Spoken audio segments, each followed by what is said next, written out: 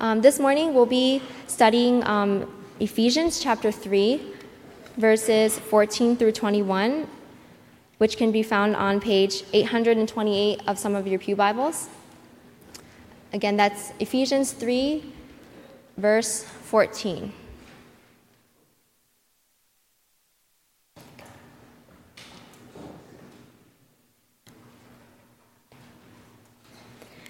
For this reason, I kneel before the Father, from whom his whole family in heaven and on earth derives its name. I pray that out of his glorious riches, he may strengthen you with power through his Spirit in your inner being, so that Christ may dwell in your hearts through faith. And I pray that you, being rooted and established in love, may have power, together with all the saints, to grasp how wide and long and high and deep is the love of Christ, and to know this love that surpasses all knowledge, that you may be filled to the measure of all the fullness of God. Now to him who is able to do immeasurably more than all that we ask or imagine, according to his power that is at work within us, to him be the glory in the church and in Christ Jesus throughout all generations, forever and ever. Amen. May God bless the reading of his word.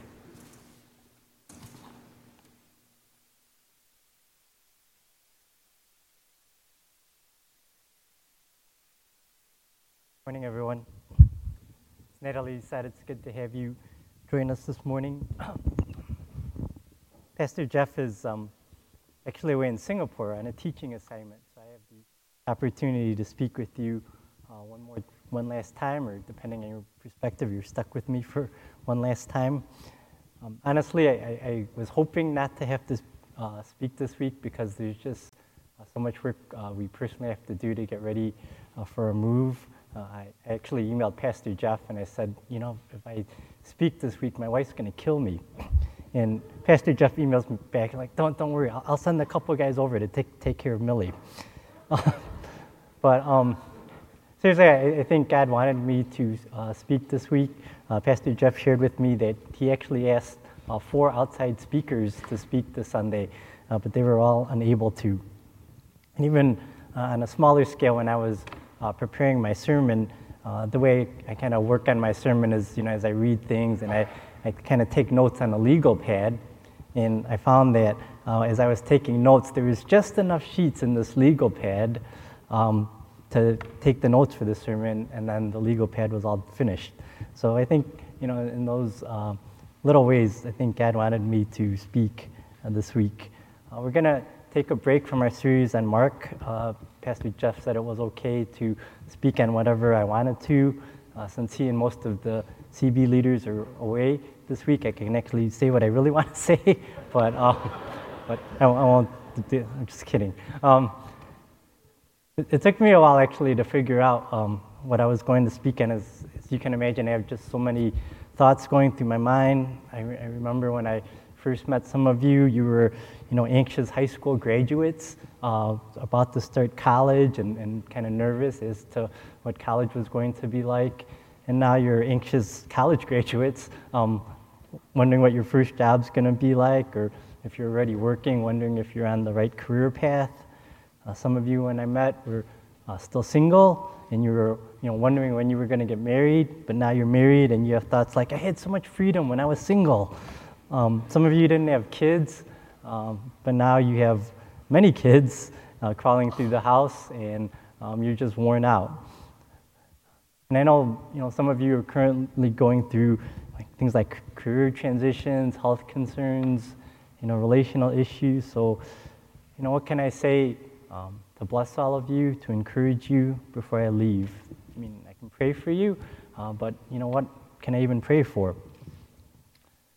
So I'm not wise and smart enough, I don't pretend to be, to know what the best thing to pray for you would be, but fortunately we have Scripture to guide us. And I was led to this prayer in Ephesians 3. You know, the Apostle Paul, he had a deep love for the Ephesian church as he spent more than 3 years there teaching and preaching to that church. And in turn, when he was in prison, the church, out of their love, sent messengers to Rome to visit Paul and care for him while he was imprisoned. And you can sense this deep love that Paul has for the church when he writes in the first chapter in Ephesians 1, verses 15 to 16, he says, "For this reason, ever since I heard about your faith in the Lord Jesus and your love for all God's people, I have not stopped giving thanks for you, remembering you in my prayers." Throughout this letter in Ephesians, Paul seeks to teach and encourage the members of the church. And so I'm going to kind of steal a page out of his playbook and take this passage from chapter 3. Give you a little background on this passage. In Ephesians, throughout this entire book, Paul is kind of like the master of run-on sentences, as we find numerous examples of this in this book. And this is very true for this passage. In the original language, in verses 14 to 19, it's actually one long sentence consisting of 86 words. And like all of his other prayers in Scripture, we find that Paul doesn't pray for things like, I pray that you would have abundant crops, or I pray that you would have good health. Not to say that, we shouldn't pray for these things, or they're not that important. We certainly can pray for these things, but, I admire Paul because he's more concerned with what would be things of eternal value. As we get into the prayer for this morning, as we get into this passage, it's not as easy to see in our English translations. But in the original language, the prayer breaks down neatly into 3 sections by the use of this word hina, which in Greek means that. So if I read the verses that contain this word hina, it would say this, like verse 16 to 17 is, "I pray that God, out of his glorious riches, may strengthen you with power in Christ to dwell through faith in your hearts." In verse 18, it would say, "I pray that you would have power to grasp together with all the saints what is the width or how wide and long and high and deep is the love of Christ." And in the end of verse 19, it would say, "I pray that you would be filled to the measure of all the fullness of God." So as we dig a little deeper into these requests, I want us to look at what they mean and also why he would request such things. And just to note that though there may be many reasons why Paul particularly highlighted each request, I'm just going to focus on one. So this isn't meant to be an exhaustive list of reasons. The first request, verse 16 and 17, "I pray out of his glorious riches he may strengthen you with power through his Spirit in your inner being, so that Christ may dwell in your hearts through faith." So I summed up this request by saying that Paul prayed that his listeners would be filled with the Spirit and Christ. The listeners would be filled with Spirit and Christ. Something to clarify here, if you caught it, when you read verse 16 and 17, it seems like the way it's written, verse 17 is the result of verse 16, right? "I pray that you may be filled with the Spirit so that Christ may dwell in your hearts." But this is not the case. The Spirit's power or indwelling does not cause the indwelling of Christ. Rather, they are unique, distinct things, but they're inseparable. So in Romans 8, verses 9 to 10, if you can read it, it says, "You, however, are not in the flesh, but in the Spirit, if in fact," what does it say, "the Spirit of God dwells in you. Anyone who does not have the Spirit of Christ does not belong to him." And then get this, "But if Christ is in you, although the body is dead because of sin, the Spirit is life because of righteousness." So see how here Paul uses, the Spirit indwelling in you and Christ in you kind of interchangeably? Not that, they're the same person, but that the two always go together, the Spirit and Christ. So what Paul is really asking for in our passage is that they would be strengthened through the indwelling of the Spirit in Christ. And why would he pray this? Because they're our source. They are our source. They are our source of salvation. They are the source of our strength. At the beginning of the passage, Paul writes, "For this reason." So then you have to think, well, for what reason? Well, if you studied the passage a little more, you would figure out that what Paul is alluding to is actually what he wrote back in chapter 2. He gets sidetracked a little bit in the first part of chapter 3 as he talks about his own sufferings. But then back in chapter 2, he writes this in verses 11 to 16. You can flip back to that chapter if you want. Therefore, remember that formerly you who are Gentiles by birth and called uncircumcised by those who call themselves the circumcision, which is done in the body by human hands, remember at that time that you were separate from Christ, excluded from citizenship in Israel, and foreigners to the covenant of the promise, without hope and without God in the world. But now in Christ Jesus, you who were once far away have been brought near by the blood of Christ, for he himself is our peace, who has made the two groups one and has destroyed the barrier, the dividing wall of hostility, by setting aside in his flesh the law with its commands and regulations. His purpose was to create in himself one new humanity out of the two, thus making peace. So here Paul teaches that though at one time we were without hope, we were without salvation, through Jesus' death we are now able to receive salvation and be reconciled back into a relationship with God. Because Christ has done all this, Paul writes in our passage, for this reason, because Christ has done this, I pray that you would be greater indwelled with Christ and in the Spirit. Notice too that Paul in verse 16 prays that we would be strengthened in our inner being. And this is important because it's the inner person that drives what we think and do. Some of you may be familiar with that passage in Romans 7 where Paul talks about his struggle with sin. He writes, sorry, it's a little smaller, I do not understand what I do, for what I want to do, I do not do, but what I hate, I do. Later in that passage, he says, for I know that good itself does not dwell in me, that is, in my sinful nature. For I have the desire to do good, but I cannot carry it out. For in my inner being, I delight in God's law, but I see another law at work in me, waging war against the law of my mind and making me a prisoner of the law of sin. Finally, he concludes in chapter 7, who will rescue me from this body that is subject to death? Thanks be to God who delivers us through Jesus our Lord. And then he adds in verse 2 of the next chapter, chapter 8, because through Christ Jesus, the law of the Spirit who gives life has set you free from the law of sin and death.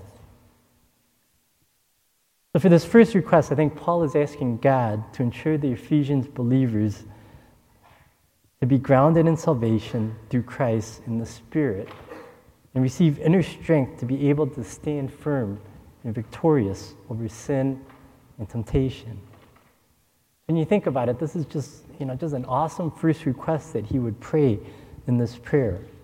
A request that I can pray for you, for your for your salvation, for your strengthening through Christ in the Spirit. A request that we can pray for one another and bless each other through that prayer. The second request is that his listeners would be filled with greater knowledge of the love of Christ. Verse 17b to 18, I pray that you being rooted and established in love may have power together with all the saints to grasp how wide and long and high and deep is the love of Christ. We sing about Jesus' love all the time in worship like we did earlier, right? We sang about how there is no greater love than Jesus' love. We often talk about how great God's love is. We see many passages in Scripture demonstrating Jesus' love. I think of John chapter 13, verse 1, where it says, having loved his own who were in the world, Jesus now showed them the full extent of his love. This verse kind of preludes and references his servant nature by what he was about to do next, which was washing the disciples' feet, and then ultimately alludes to his sacrifice on the cross. We sing and talk and read about the love of Christ, but to what extent have we personally grasped it? If you caught it, there's kind of actually an oxymoron in this passage, right? Because Paul is praying that the Ephesians may be able to grasp how wide and long and high and deep is Jesus' love, but then he writes in verse 19 that this love surpasses knowledge. So we really can't know it. So his request is more that we come to a greater and greater awareness of God's love, of Jesus' love for us. Why would he make this request? Because it's our security. During the years I've served here, I've had the opportunity to talk with, many college students, young adults, people who regularly attended our fellowships and our church, others who didn't. One of the things that saddened me was, just this awareness I developed of how common it is for people to struggle with issues of self-worth. Some of them struggle with self-worth because they attach it to self-image. Others struggle with self-worth because they attach it to performance. If only I could look this way. If only I could get better grades in school or, become a doctor or a lawyer like my parents want me to. All these people, as I listen to them, I wish they could see how much God loves them as they are. Paul is very wise in making this request because people would feel much more secure if they were more aware of God's love in their life. For Jesus' love isn't based on physical appearance or performance. His love isn't based, on what we've achieved or accomplished.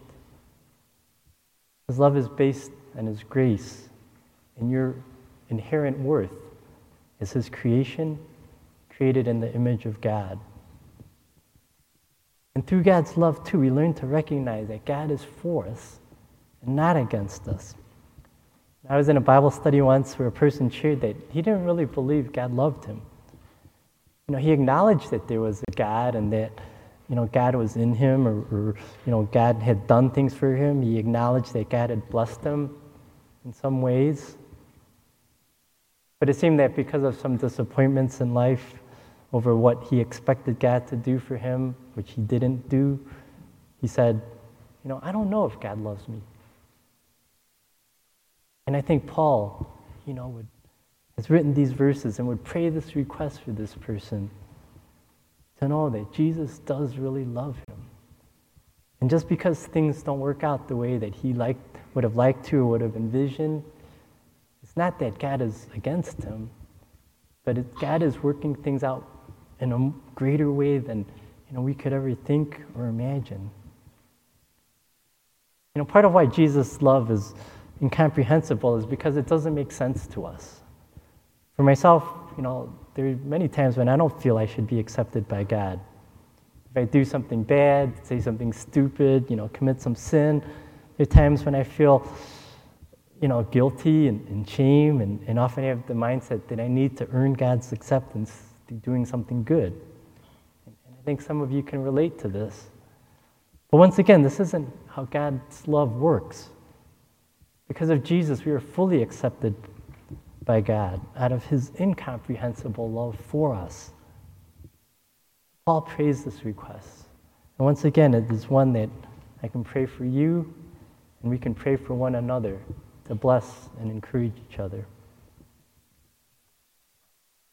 Paul's final request is that we would be filled with the fullness of God. And that's what it says pretty much at the end of verse 19. Here again, this seems like an oxymoron, because how can the fullness of an infinite, all-powerful God be filled in us? Well, obviously it can't.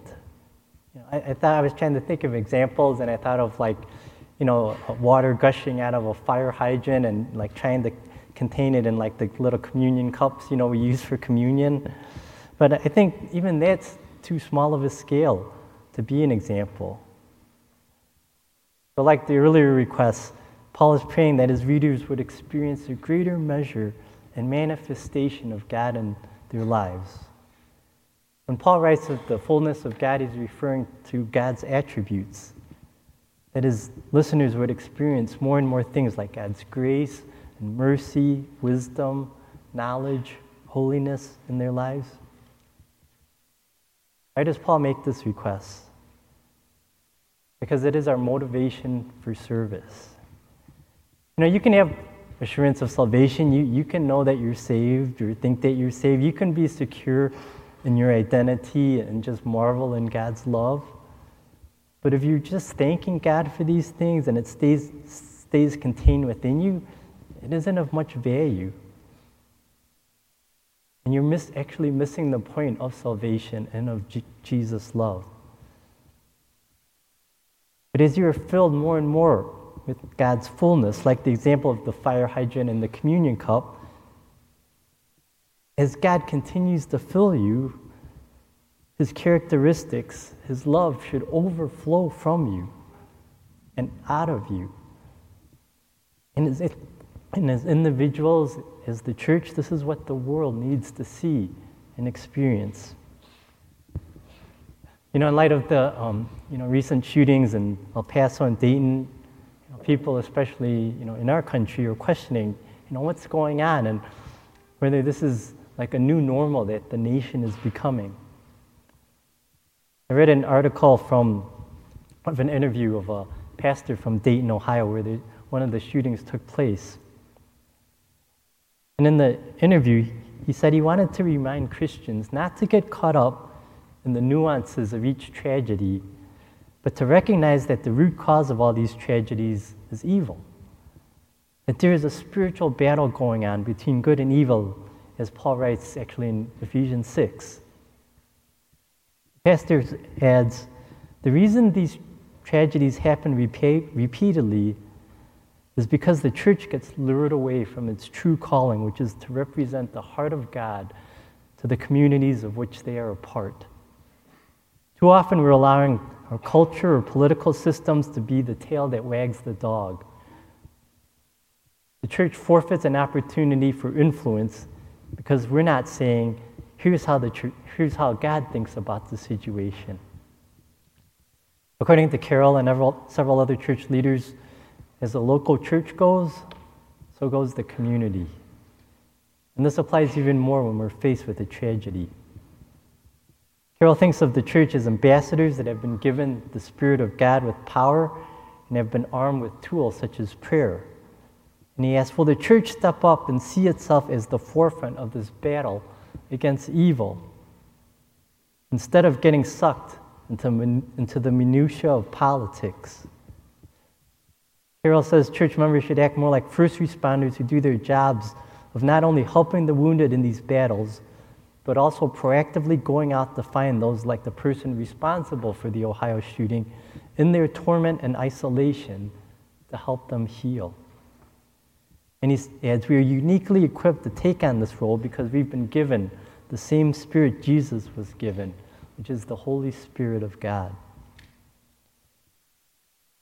And I think what he writes is so true. If we believe Jesus is the hope of the world, then we have to do a better job of showing Jesus to the world. It's not enough just to live a quiet and peaceful life where we don't bother anyone and mind our own business and try to stay out of trouble. Carol says we need to be more proactive in going out and being Christ's ambassadors. But as Paul reminds us in this passage, we don't go out because of guilt, because of obligation, because I'm telling you up here to do so, but because God has filled you so much that you can't help but go out and overflow God's grace and love and mercy and wisdom to others. If we as individuals or as a church just stand by idly, the church is anemic and the problem festers and grows. Sure, we can share about how we're against racism and how we want to stand up against white supremacy and violence and gun control, but how does that make us different from many in the outside world who are doing the same things? We need to point them to the answer, which is found only in Jesus. I think, though, part of the reason we maybe don't feel like we're overflowing is because we really don't believe that God could actually use us. Here we acknowledge that God's all-powerful and almighty. He can do anything he wants. But could he do it through me, through you? We sang that song earlier where the lyrics are like, you fill us more than we can hold inside. Do you really believe God can do that and will do that through you? Look at what it says in verse 20. Now to him who is able to do immeasurably more than we ask or imagine. I mean, yes, we acknowledge, yes, that's true. But then the second part. According to his power that is at work where? Within us. Within you. Do you believe God's mighty power is at work within you? Believe it, because this is what Scripture is teaching. Think about what would happen if God filled you up with more than you could hold inside. Long for this, pray for this, and believe what God can do through you to advance His kingdom in the world. Now, one important note, though, also I must make is that we must avoid getting caught up in longing for an experience that we forget the point. And as one commentator put it, simply stated, it's not about us, it's about God. That's why Paul concludes his doxology in verse 21 with, "To him be the glory in the church and in Christ Jesus through all generations." God is able to work within us as we have this experience of Him filling us up more than we can hold inside.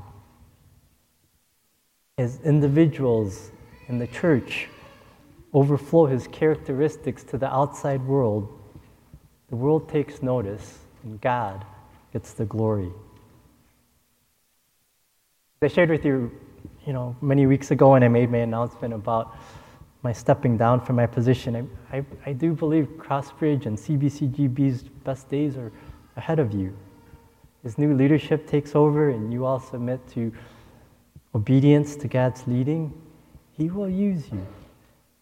The outside world will take notice, and God will get the glory. Be filled more and more with the Spirit and Christ. Be filled more and more with the knowledge of the love of God. Be filled more and more with the fullness of God. This is what we can pray for. You can pray for yourself and pray for one another, that you may be blessed and God will answer your requests. And He will get the glory. Let's pray. Father, I thank you so much for your word. I thank you for the truth in it and the encouragement we receive in this. And so, Father, I pray for Crossbridge, that out of your glorious riches, you may strengthen them with power through your Spirit in their inner being, so that Christ may dwell in their hearts through faith. And I pray that they, being rooted and established in love, may have power together with all the Lord's holy people to grasp how wide and long and high and deep is the love of Christ, and to know this love that surpasses knowledge, that they may be filled to the measure of all the fullness of God. In Jesus' name, amen.